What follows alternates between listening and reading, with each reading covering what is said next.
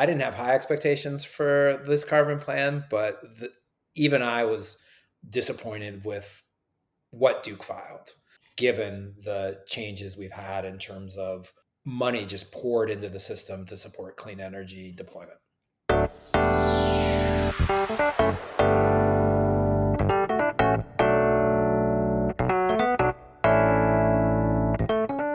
Hello, and welcome to the Squeaky Clean Energy Podcast, brought to you by the North Carolina Sustainable Energy Association. I'm your host, Matt Abel.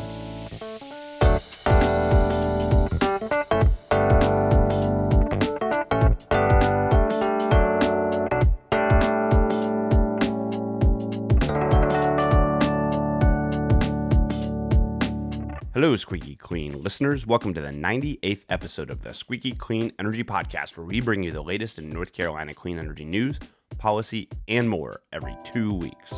On today's episode, Duke Energy files their proposal for the next iteration of the Carbon Plan, also known as the CPIRP, a combined carbon plan and integrated resource planning process. We're joined by three experts who break down what was in the utility's preferred pathway and what that would mean for the electricity sector moving forward. But before that conversation, a few short updates.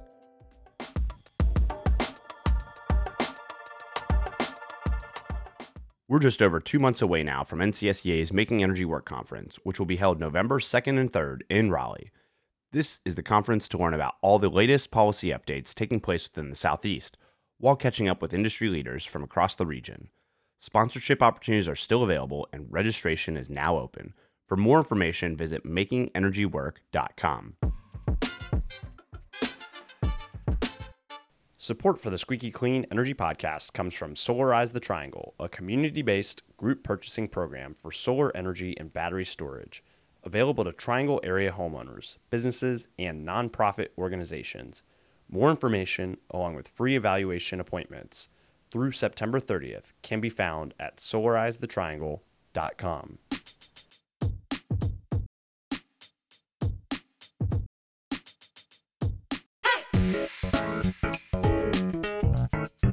Clean energy.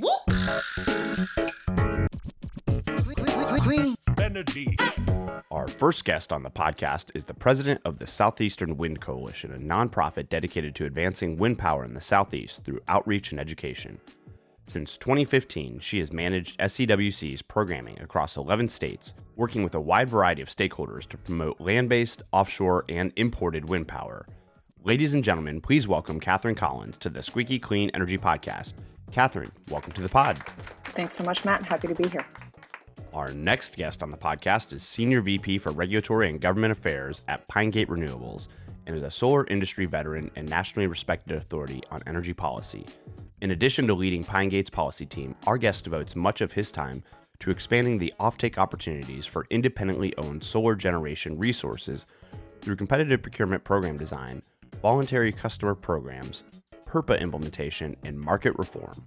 Ladies and gentlemen, please welcome Steve Levitas to the podcast. Steve, welcome on. Good to be here, Matt. And our next guest is the Southeast Deputy Director for the Sierra Club's Beyond Coal campaign. In this role, our guest leads the Sierra Club's power sector work in the Carolinas, Tennessee, Georgia, Alabama, Mississippi, and Florida. Prior to his 6 years with the Sierra Club, our guest was the Director of Environment North Carolina. Dave Rogers, welcome to the podcast. Yeah, thanks, Matt. Happy to be here.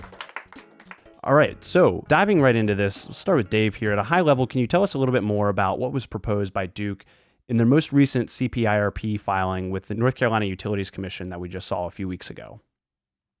Yeah, so I think the big thing to note is that Duke proposed three main scenarios. They refer to them as pathways in the plan. Pathway 1, which complies with the 70% CO2 reductions by 2030. Pathway 2, which complies by 2033. And Pathway 3, which doesn't comply until 2035. And really the biggest difference between those scenarios is the timing of the reductions. It's mostly driven by a few key parts of each pathway or plan related to generation resources. So how fast do we retire the existing coal fleet? how much and how quickly we deploy clean energy resources like solar, wind, and battery storage, how much new gas is allowed on the system, and whether or not it makes sense to wait around for new nuclear technology before complying with the carbon reduction mandates. Duke's recommended Pathway 3, which wouldn't reach the 70% emission reductions until 2035. And they've recommended that as their preferred plan. And to be blunt, it really just represents a big step backwards for customers, the climate, and public health across the state, particularly when compared to even the last plan. It's really just disappointing given that Duke actually needed to move more quickly than what they proposed in the 2022 carbon plan. And this actually represents slowing down even their own previous recommendations. Taking a step back here, why do you think we're seeing this slow roll, or this moving to a further timeline from the previous iteration of the carbon plan to this iteration?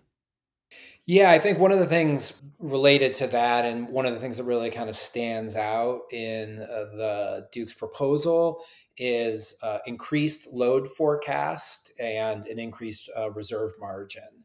So Duke is projecting a significant increase in the amount of generation they need to provide, largely due to increase in manufacturing that they're projecting over the next decade plus.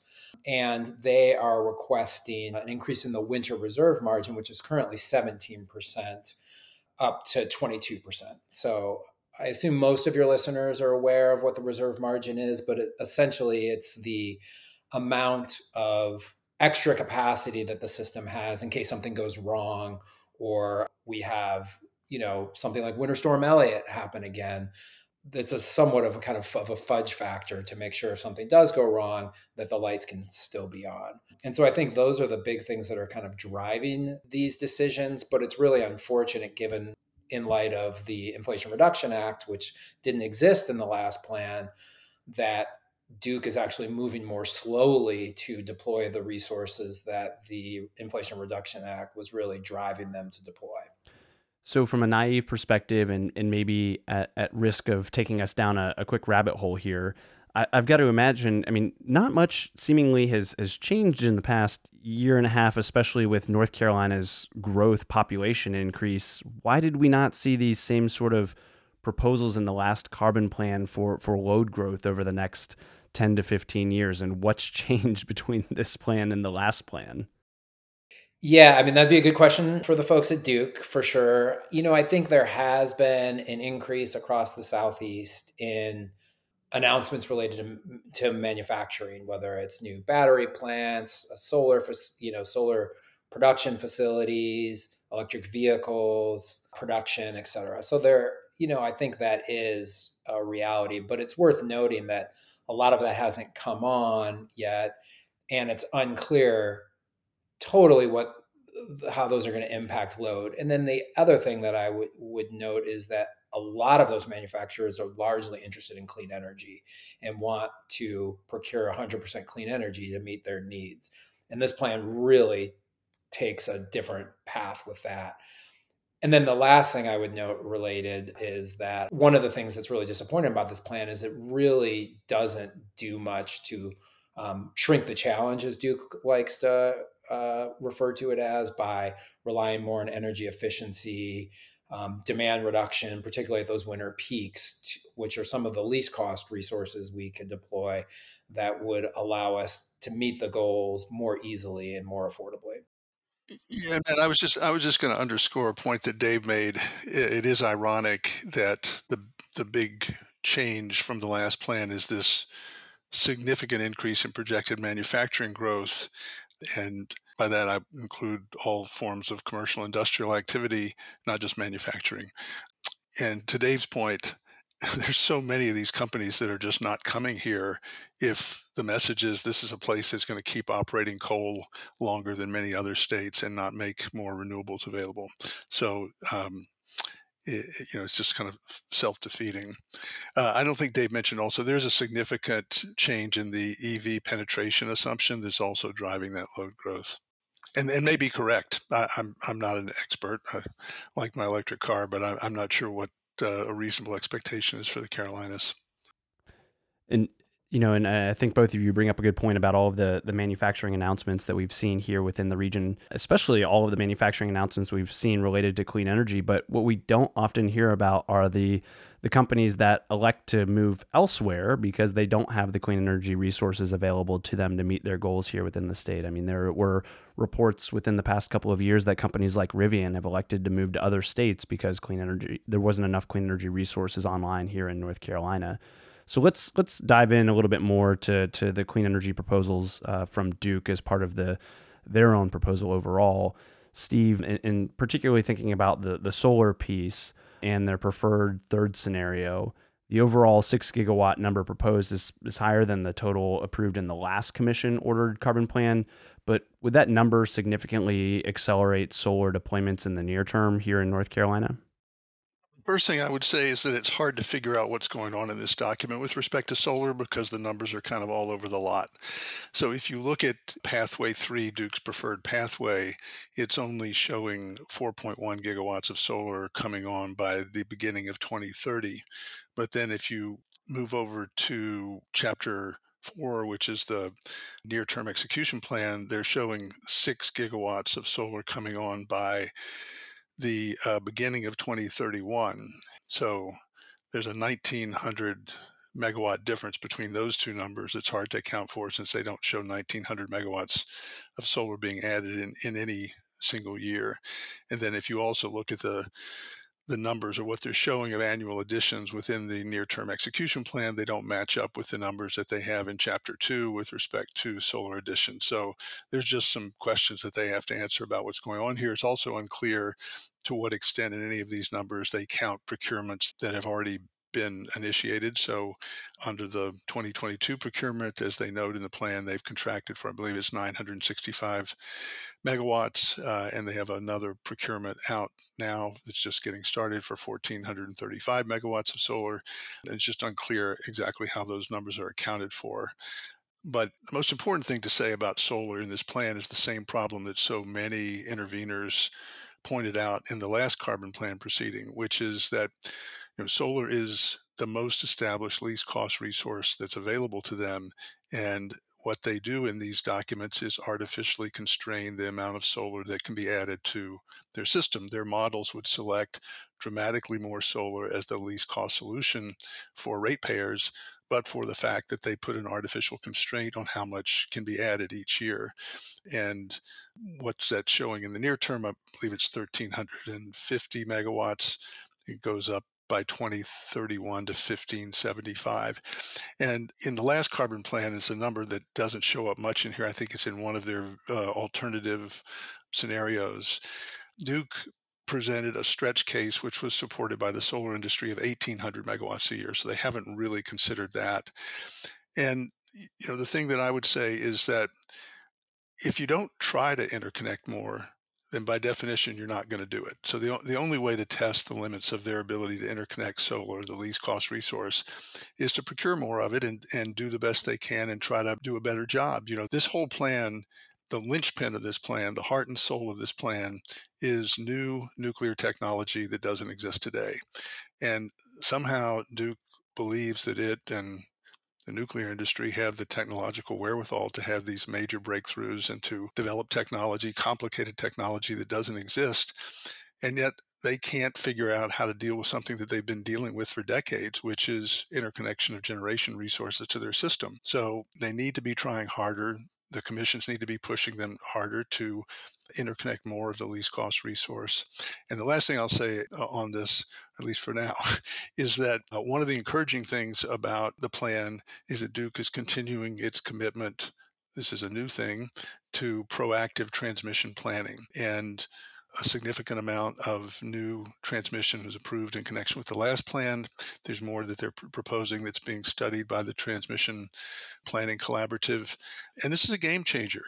When you start thinking about proactively building out significant improvements to the transmission grid, it should make it dramatically easier to connect resources than when you're doing all your transmission in response to interconnection requests from generators. So we think they can do a lot better, and we want to see the commissions push them to try to do a lot better. You answered a lot of the follow-up questions that I was going to ask there related to transmission, and then also putting the thumb on the scales, weighing towards utility-owned generation. So I'll skip some of those follow-up questions and shift gears a little bit to a different renewable technology and talking about wind. So Catherine, in the last carbon plan order, the commission ordered Duke to conduct a stakeholder process prior to this carbon plan proceeding to determine a viable path for onshore wind in the state. Can you tell us a little bit more about that stakeholder process and how that translated into the most recent proposal from Duke? Yeah, happy to share what I can. I'll say the Southeastern Wind Coalition has had one conversation with the folks at Duke about this stakeholder process. From my understanding, the stakeholder process was targeted primarily to independent land-based wind developers. And I believe that the commission's primary concern was the timeline with which, because we have no currently permitted or projects in the permitting pipeline in North Carolina for land-based wind, and figuring out, well, if we're not even sure what these very initial projects might look like, how can we expect to have a fully developed producing project by 2030? The findings from that stakeholder plan have not been explicitly released. And so my assumption is, based on the portfolios that Duke proposes, that they showed a timeline that would allow for onshore wind at a very small scale, about 300 megawatts, to be produced in the 2030 timeframe. I think that is likely a realistic assumption if the market signals are placed as soon as possible.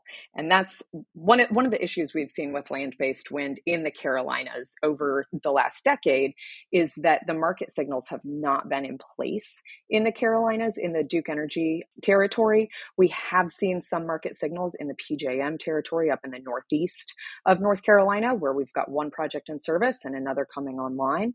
But given that we have no current pipeline, 300 megawatts in 2030, and then as we move toward 2038, those assumptions go up to 2.3 gigawatts. I would be very curious to see what independent power producers, those land-based wind developers, would say about the likelihood of being able to develop that much land-based wind. It seems very aggressive to me, given the siting challenges that we've had in the Carolinas with military, and just given the population density across the Carolinas. Siting wind is not something that's an easy prospect. So taking a step back, what did we see from Duke overall in their preferred scenario 3 related to onshore and offshore wind in terms of total additions and timing? So in scenario 3, what we saw for onshore wind was 1.2 gigawatts coming on by 2033. Again, I think those are fairly aggressive numbers. In the last carbon plan, we saw 600 megawatts, so about half that amount, which I think is probably a more realistic expectation over the next decade or so for land-based wind. With offshore wind, what we saw in the preferred scenario was no wind, no offshore wind. And that is certainly a disappointing outcome from the modeling. Where you do see offshore wind come in is in the first portfolio, where we do reduce carbon emissions by 70% by 2030. That was what the original legislation had intended. And when we do push for those carbon emissions sooner rather than later, what you see is those technologies that are here and now, solar, offshore wind, those are the technologies that are going to get us to the carbon reductions that we need to be at. And offshore wind is a technology that is incredibly complementary to the solar resource in the Carolinas. It has a winter morning peak, a summer afternoon peak, and can produce electricity when solar isn't necessarily generating. So talking about that first portfolio there, how do those offshore wind additions proposed by Duke stack up against the capacity in the leasing areas off the coast of North Carolina? Yeah, off the coast of North Carolina, we've got 3 offshore wind energy areas that are already leased to developers. Those developers are actively permitting, and the project that's furthest along, the Kitty Hawk wind energy area that is leased by Avangrid, they would be able to start production in the late 2020s. So certainly an achievable technology by 2030. What Duke has said is that transmission is the biggest roadblock to actually bringing that offshore wind on in the near term. And much as my colleagues have noted, transmission planning and certainly proactive transmission planning for offshore wind is going to be key if we are going to bring this resource on and obtain the carbon emissions reductions that we are seeking. And not to necessarily pit generation technologies against one another, and I'd be happy to toss this question to others as well, but the timing of those additions, how does that stack up against what Duke is proposing for things like SMRs in the state? And is the timing that they're proposing realistic? Yeah, my read of the proposal is that if we are looking at generating technology that is here and now, that we understand, where we know, with offshore wind, we have 50 gigawatts of offshore wind, over 50 gigawatts of offshore wind installed worldwide. Now, in the US, we talk about permitting timelines. In the US, federal offshore wind leases so far have taken in the neighborhood of 10 years to go from permitting to production. And so when we think about these new technologies, things like SMRs or hydrogen, where we don't have any current production in the US, let alone in the world, I think that having a scenario where we are making an assumption that those timelines are going to be that certain, and then not building offshore wind or other generating technologies that are certain, can put us in a predicament that we very likely do not want to be in 2035. Because in 2035, if we cannot produce SMRs the way that we are predicting right now, it will be too late to try to very quickly bring on these other generating technologies. And I think that we're going to find ourselves in a scenario where we push carbon emissions off further and further and further every year. It's important for us all to think, including the commission, the public, obviously advocates, of the goal is to build a reliable system. No technology is perfect. The key is to build the system, the most reliable system possible, by using a portfolio of resources that all work in concert, right? So is solar cheaper than offshore wind today? Absolutely, yes. As we get higher and higher levels of decarbonization, and wind is very complementary at those higher levels, like, is that the least cost resource available that kind of meets the need of the moment and given our decarbonization pathway? So I think those are the kind of questions that the commission needs to wrestle with. And speaking for Sierra Club, we think it's a very complementary, renewable, clean resource. The other thing I'll note related to this, kind of to put a point on the SMR question you alluded to, Matt, is Duke really put their thumb on the scale with these three scenarios. So scenario one, they repeatedly talk about how difficult or impossible essentially it is. And to try to quantify that, Duke added a 20% adder to all the capital costs of what it would cost to deploy all those resources to meet that 20% goal. And so that is a huge factor in why, based on how Duke has presented this information, Portfolio One seems to be so expensive, because they've added this just kind of totally arbitrary 20% kicker to the overall costs. That has not been applied to technology like SMRs, which, as everyone here has noted, just aren't commercially available today. So that seems a pretty arbitrary, unfair, and I don't think Duke has actually justified that. And to put in perspective just what is kind of possible, because I know one of the things Duke has repeatedly said is like, it's very difficult, it's not, if not impossible, to actually hit the 2030 goals. Like, if you look at what's happening in Texas with resource deployment, North Carolina is a different state. The resources, perform differently. Wind is a much better resource there. There's a lot more land there. So it's not a complete apples to apples comparison. But it's worth noting that in order to get to portfolio one on the time frame, Duke says they need 9,600 megawatts of solar, 5,300 megawatts of battery, small amount of onshore wind, and then the offshore wind that Catherine was talking about. Just last year, Texas added 6,300 megawatts of wind and solar and 1,300 megawatts of batteries. By 2025, Texas is projected to add 25 gigawatts, so 25,000 megawatts of solar and 7,000 megawatts of battery. So Texas is greatly exceeding what North Carolina would have to achieve in just the next 2 years alone. And we have till 2030 and beyond. So I think Duke is a giant company. They have a lot of resources available. They should be able to hit this goal. And it's worth noting that they were one of the key negotiators in the law that actually created this 70% by 2030 mandate. So, I find it insincere for them to claim it's not possible, given that they were one of the key people who set the goal in the first place.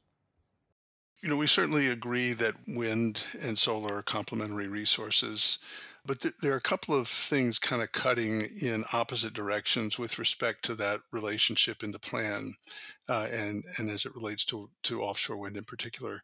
One thing that is interesting is that if you dig into all of these variations and sensitivity analyses that they do of, what happens if gas isn't available, what happens if SMRs aren't available in this time frame, what happens if things cost more, and so forth. Many of those alternatives default and say, well, then we need offshore wind. Then the model selects offshore wind. So the fact that they seem to have abandoned the prior kind of planning commitment to begin the process of developing offshore wind seems inconsistent with the fact that it is the resource that their own models select if many of their assumptions prove to be incorrect, and many of their assumptions are, I think, are questionable. On the other hand, I would say that there's a way in which they're using offshore wind to as a drag on solar, because offshore wind is expensive now. And so they have this pathway one, in which they say, okay, this pathway is really expensive. They claim that it's going to cost ratepayers a lot more money. And that is largely because it deploys offshore wind sooner than any of the other pathways. That's what accounts for that cost. And I don't know whether it's realistic to think that 1.6 gigawatts of offshore wind can come on by the beginning of 2030. But if it were to be brought on, it's not going to be cheap. But they use that as an excuse to then reduce the amount of solar that they select. And there really shouldn't be any linkage between the two. They should select and deploy and procure as much solar as they possibly can interconnect, because it's the least cost resource. But they lump it in with this portfolio. And if you move to their other pathways, they select solar much more slowly for no good reason, just because they've ruled out pathway one as being, as they claim, too risky and expensive. While I'm talking, though, if I can I just want to be sure we kind of share this thought with your listeners. Obviously, House Bill 951 in North Carolina was framed around reductions in carbon emissions. And Dave talked about the fact that Duke was, very, very heavily involved in the development of that law. It's the first decarbonization bill passed by a Republican legislature in the country. And I was in the middle of that process. And I can tell you that what the conversation was largely about in those legislative discussions was not so much carbon reduction as retirement of coal. And why is that? Because it's expensive, it's risky, it also is dirty, presents significant human health challenges. But first and foremost, it just presents all kinds of risk to ratepayers. It's a really bad bet, particularly as you look forward. You think about additional regulations, you think about cost and supply. And I want to read one quote from the plan. This is in chapter 1 on page 10, where Duke is talking about the problems of continued reliance on coal. And they say, this is a quote, these declines in supply availability and market uncertainty create future risks for coal supply assurance and ultimately increase reliability and cost risks for customers. That's what the focus really should be about here, is the urgent need to retire coal because of the many cost and reliability risks that it presents to ratepayers. And that's important not just to policymakers in North Carolina, but in South Carolina as well, where they have an integrated resource plan process that requires that the risk to ratepayers be considered and drive the resource selection. So, one thing that I can't tell is from my review of the plan so far is how much they operate these coal resources. Maybe Dave's figured it out that they keep online much longer than they had previously planned. But I just think front and center, everyone's focus needs to be on retiring these expensive 50 plus year old, highly risky coal resources as quickly as we can.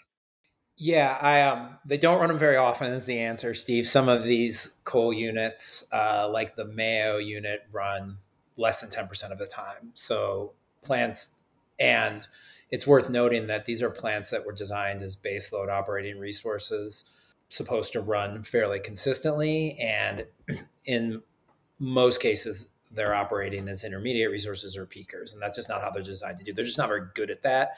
And that actually increases the wear and tear on them compared to how they historically had operated in the past. So it actually increases some of the risk because turning a coal plant up and down literally takes days. The other thing I would note is that we've been modeling Duke's system at the Sierra Club for close to a decade now. And one consistent thing we've found as we've modeled Duke's system and tried to figure out what the least cost plan forward is the model almost always selects to retire all the coal as quickly as you let it. If you let the model retire all the coal tomorrow, the model would select a massive amount of the coal fleet to be retired tomorrow. Now, that's not practical for a whole bunch of reasons, and there's no interveners that are actually advocating for that. But it is an illustrative point that reinforces what Steve is saying, that is like, we should be working to get this stuff off the grid as quickly as possible, because the easiest way we can save ratepayers money is to get the dirtiest, most expensive stuff off, because the replacement resource is cheaper, even if you assume you're having to pay for that retired resource, because running those coal units is so expensive. And it's worth noting, I don't know if we've said this explicitly or not, but Duke's essentially pushing back to retire the retirement dates of all the coal. Mayo is one kind of prime example, is the most expensive unit on Duke's system. It's up in Roxborough County, just north of the Triangle, for folks who are listening in that area. And it is a wildly expensive unit to run. $80, $90, $100 per megawatt hour, depending on how often it's running in a given year. So it's pretty easy to retire that, replace it with clean resources like solar and storage or some other combination, including energy efficiency, et cetera. But Duke's plan pushes that back a couple of years. The last portfolio had it retiring in 2029. Now Duke's proposing not to retire it until 2031 in their pathway. So, I think it's worth customers and interveners being aware of, like, there is some really low-hanging fruit that is available to lower the costs of any plan moving forward, and that's to push Duke to retire this stuff as quickly as it's practically possible while maintaining reliability. But I think most reasonable people would argue that we could retire this stuff a lot faster than what Duke is currently planning. When we're talking about reliability in a portfolio, I think that is where you really see offshore wind make its mark. While I agree that we should be building solar as aggressively as possible, when we start thinking about, okay, well, then what does our system look like in 3 to 5 years when we are retiring that coal? You really want a diverse portfolio of options that are going to be generating at different times in different places with various weather patterns affecting that generation. I think it's really important that we do maintain that kind of portfolio aspect of our generating fleet. The 800-pound gorilla in the room that we have not addressed yet is natural gas. And we saw in the last carbon plan order nearly 2 gigawatts of natural gas approved for planning purposes. Portfolio 3 here advocates for, I believe, 3.7 gigawatts of new natural gas. So the question that I'll pose to the group here is how do you weigh that proposal in terms of reliability and cost for ratepayers, especially knowing that we may end up walking ourselves into a situation of having to retire those facilities early, or the cost of then upgrading those facilities to hydrogen. So what does that look like in terms of ratepayer impacts moving forward? I would say that, first of all, I think Duke presents a false choice here that says, like, sure, we can hit this number and get to the goal by 2030, but that requires the people who are most supportive of that to stomach even more gas than other scenarios. And I just reject that choice. There is plenty of places where utilities are choosing clean energy to replace retiring coal. And I just want to note that gas is not a perfect reliability resource. Thinking back to Winter Storm Elliott, the reason a bunch of us lost our power on the coldest day of the year is because a huge swath of the gas fleet failed us. And gas is particularly vulnerable to certain weather events in a cascading way, because if the gas can't be delivered, that is a problem across the entire system. And relying on more gas as a solution to that, and speaking for Sierra Club, in my opinion, is just a bad decision. There's a bunch of ways that we can actually meet our reliability needs that will be more reliable and actually more cost effective. A prime example would be we should rely on our neighbors more. And whether that's joining a formal regional transmission organization or just pooling resources, capacity resources across, wider level of balancing areas, either one of those is a more reliable way, and it would be much more cost effective. We can rely more on, demand response programs. I think one of the most striking things of the overall plan is, even in Duke's like aggressive carbon reduction scenario, the energy efficiency and demand response assumptions are exactly the same. So they make no change to how we can impact the demand side in order to actually meet our goals. And we're seeing it again across the country with utilities starting to build out virtual power plants using, electrification from heating, heat pumps, heat pump water heaters, and electric vehicles as a way to kind of manage demand in those kind of key hours of the year.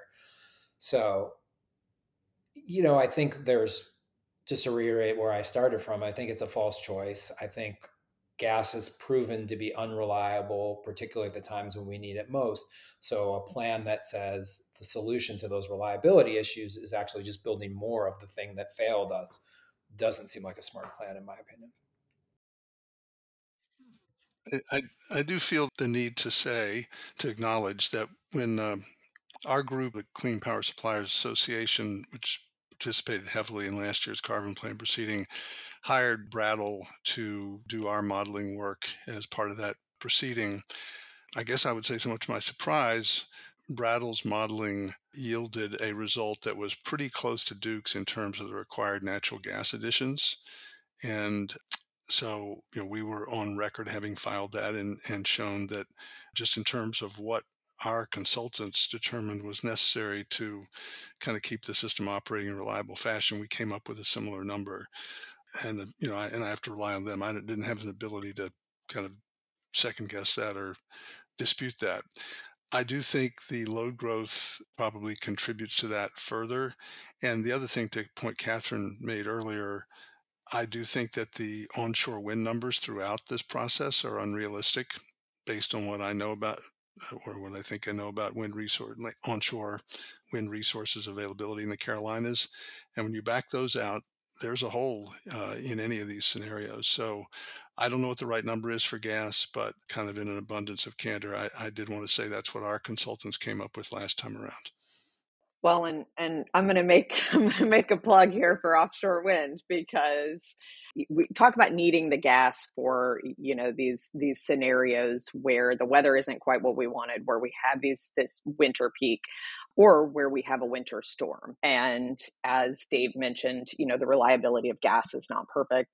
In some conversations that we've had recently with Dominion up in Virginia, they've done modeling that has shown during Winter Storm Elliott that had their CVOW project been online, which is 2,400 megawatts of offshore wind, just in a matter of days, they would have saved tens of millions of dollars in fuel cost.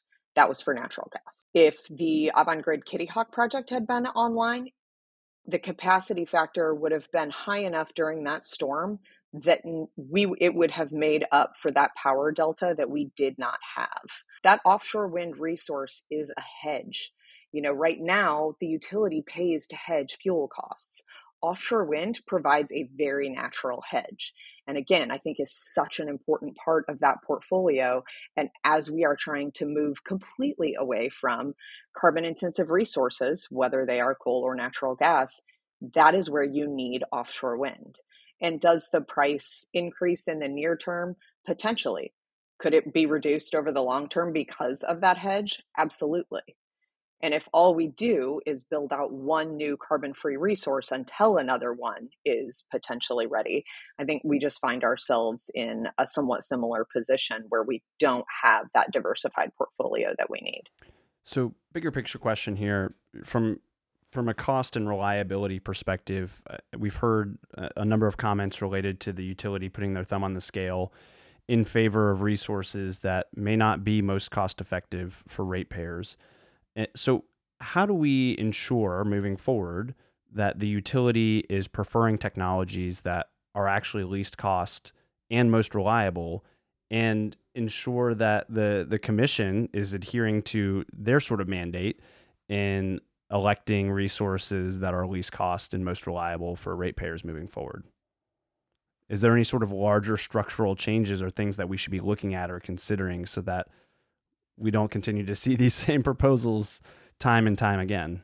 I guess I'm not sure if this is completely responsive to your question, Matt, but I guess one thing that I would hope for is that we would see more attention paid by the commission to the extremely good work done by a wide range of interveners in these proceedings. And it was very disappointing in the last carbon plan proceeding how much time and effort was put into that by many parties with the assistance of nationally recognized experts, and virtually all of that input and testimony was ignored by the commission.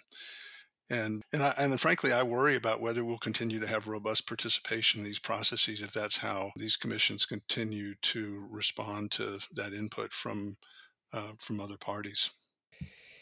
Yeah, man, I think there's a couple of things that I would say to answer your question. One is to reinforce a point Steve made earlier is the commission needs to have a critical eye towards where Duke is putting our arbitrary caps on things. Solar is the most prime example now, but that could become an issue on any number of resources. And we live in a real world that understand there needs to be some limits, but just defaulting to Duke's limits and their kind of internal expertise, I think the commission has to have a little bit more skepticism and critical and push Duke to actually achieve higher levels of deployment of whatever kind of the least cost resources are. So that's one. Number two is just, a critical lens to the assumptions Duke is currently making around costs. So, the 20% adder to the most aggressive scenario just across the board is one particular place. But what are the cost assumptions Duke is making for small modular reactors? What are the cost assumptions Duke is making for hydrogen fuel being delivered on site to be able to burn in the gas facilities that Duke is planning to build, particularly in a world where we could have environmental regulations that are going to mandate that by some point in the future that those units are burning hydrogen only. So those are the two things. And then I think the other thing that could be helpful is just like actually going to the market and getting this data. So let's not rely on Duke's own assumptions, or to be perfectly blunt, even the assumptions that other interveners can, like go to the market, see what the costs are, bring those into the process. let the technologies compete against themselves with some sort of all source procurement process that designates what the need is for the system, not what the technology is that is preferred, but like what's the capacity we need, what is the energy delivered, what is the time of delivery for that resource, and let all the technologies compete against each other, and then we can find a truly least cost thing. And then the last thing I would say, which relates to that all source procurement, is let solutions on the demand side participate and compete. Technology is evolving very quickly on the demand side that allows us to actually control how much energy is being used in any given moment. So let's not focus solely on the supply side, but also look on the demand side and what are the least cost resources on that side that can help us achieve our goals. Well, so here's one additional question, since we talked about the third portfolio, the preferred portfolio proposed by Duke, advocating to extend the carbon emissions reduction compliance date to 2035. Would this proposal be legally enforceable given the statutory language in House Bill 951 that Duke was a party to negotiations around? Yeah, thanks, Matt. We argued strongly in the last proceeding that Duke does not have authority to extend the compliance date for 70% carbon reduction past 2032 unless the commission has selected a resource plan that includes offshore wind or nuclear. And during the course of executing or implementing that plan, they find that additional time is needed to bring those resources online. So to do what Duke has done here, to say on the front end, advanced nuclear is not going to be available until 2035, therefore we're not going to comply until 2035. We don't think the law allows that, and we've spent a lot of time looking at the exact wording of the legislation. The commission, frankly, punted on that issue. They didn't believe they had to decide it in the last proceeding, and they didn't decide it. Now that Duke is selecting an actual preferred plan, I think the question will squarely be before the North Carolina Commission: is this legal? And by the way, the Attorney General of the state agreed with us on this issue. So Steve is a lawyer. I'm not a lawyer. I will leave this up to the attorneys and the commission to haggle over. But I will say, like, the language in the law is very prescriptive on this point. It simply says that the commission cannot exceed a 2-year delay, except in the event, as Steve noted, they've authorized construction of a nuclear or wind facility, and that additional time would be required due to a set of technical, legal, or logistical factors outside of the utilities' control. I don't think my plain reading of that is that none of that has happened. And then the only other criteria is that if a delay is necessary to maintain the reliability of the existing grid.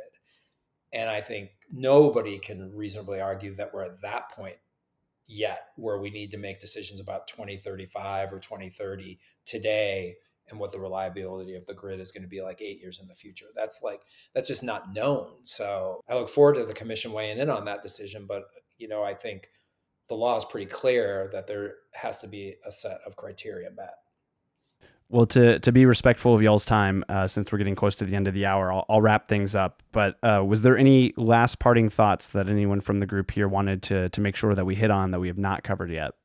I guess my parting point was, like, it's a pretty disappointing plan. And given that it's actually a slower plan than Duke passed prior to the IRA and the impacts of the Inflation Reduction Act, it's especially disappointing from Sierra Club's point of view. The utilities were pretty clear that they could decarbonize very fast, but they needed the support of the federal government to do that. Now they've gotten the support of the federal government, and Duke seems to be, saying that, yeah, we're not going to do it. So, yeah, my parting thought is just like it was. I didn't have high expectations for this carbon plan, but even I was disappointed with what Duke filed, given the changes we've had in terms of money just poured into the system to support clean energy deployment and coal retirements. I was just going to say, as a final thought, is we've seen some anti-clean energy groups weighing in, congratulating Duke on this plan for saving money for ratepayers. I think that's an assumption that needs to be looked at very, very carefully, because I mentioned the work that Brattle did for us in the past. Brattle concluded that a plan that moved faster and added renewables faster would save hundreds and hundreds of millions of dollars for ratepayers. And I think there's a lot of reason to be very skeptical about the claim that this pathway 3 actually saves money for ratepayers. It's being held out as doing that, but there are a lot of reasons to think that that is not so, and there's certainly a lot of risks that haven't been adequately considered. So I hope that that will get a lot of attention as the plan moves through the deliberations before the two commissions. And I want to thank all three of you for joining us on today's episode to provide your take on Duke's latest proposal in the carbon plan proceeding. I look forward to having each of you back to talk about your own filings and interveners' responses to the filing from Duke in the next couple of weeks and months. Again, thank you so much for joining us on this episode of the Squeaky Clean Energy Podcast. Thank you, Matt. Thanks, Matt. Happy to be here. Pleasure. Thanks so much. Overall, there seemed to be a sentiment of disappointment coming from our guest in regard to Duke's proposed carbon plan, filed just a few weeks ago. We saw a plan that delayed implementation of renewables like offshore wind, placed artificial caps on solar deployment, and leaned in heavily to costly generation resources that may not be as reliable or cost-effective for ratepayers. But fortunately, the organizations we heard from today, and numerous others that we didn't hear from, will all have the opportunity to provide comments and submit their own plans in the proceeding currently underway at the North Carolina Utilities Commission. And this time around, interveners will have 180 days to respond to Duke's filing, as opposed to the 60 days we saw in the last carbon plan proceeding, providing a little bit more time to digest what Duke has filed and propose alternative modeling that leads to additional ratepayer savings and improved reliability. Once those alternative plans are filed, you can be sure we'll have guests join us from those respective groups to share updates on their proposals. This episode of the Squeaky Clean Energy Podcast is brought to you by Solarize the Triangle, a community-based group purchasing program for solar energy and battery storage. The program now has more than 12 governments participating here in the Triangle area, allowing homeowners from all across the region to participate and see significant savings on the cost of installation via the power of group purchasing. So if you're interested in installing solar on your home, there's never been a better time. Visit solarizethetriangle.com for more information today. All right, and that's all for today's episode. Have ideas for future episodes or a burning clean energy question you want to see covered? Send me a note at mattable@energync.org. And if you enjoy the podcast, please consider contributing or sponsoring today to help ensure we can continue to bring you great content like today's episode. Sponsorship opportunities and more can be found at energync.org/the Squeaky Clean Energy Podcast. And episode 98 of the Squeaky Clean Energy Podcast is in the books. But before you leave, don't forget to rate, subscribe, and share the pod on whatever platform you are listening in from. Sharing this podcast with your network and growing the friends of the pod helps us get just a little bit closer to our shared vision of a clean energy economy for North Carolina. All right, that's it. See y'all later.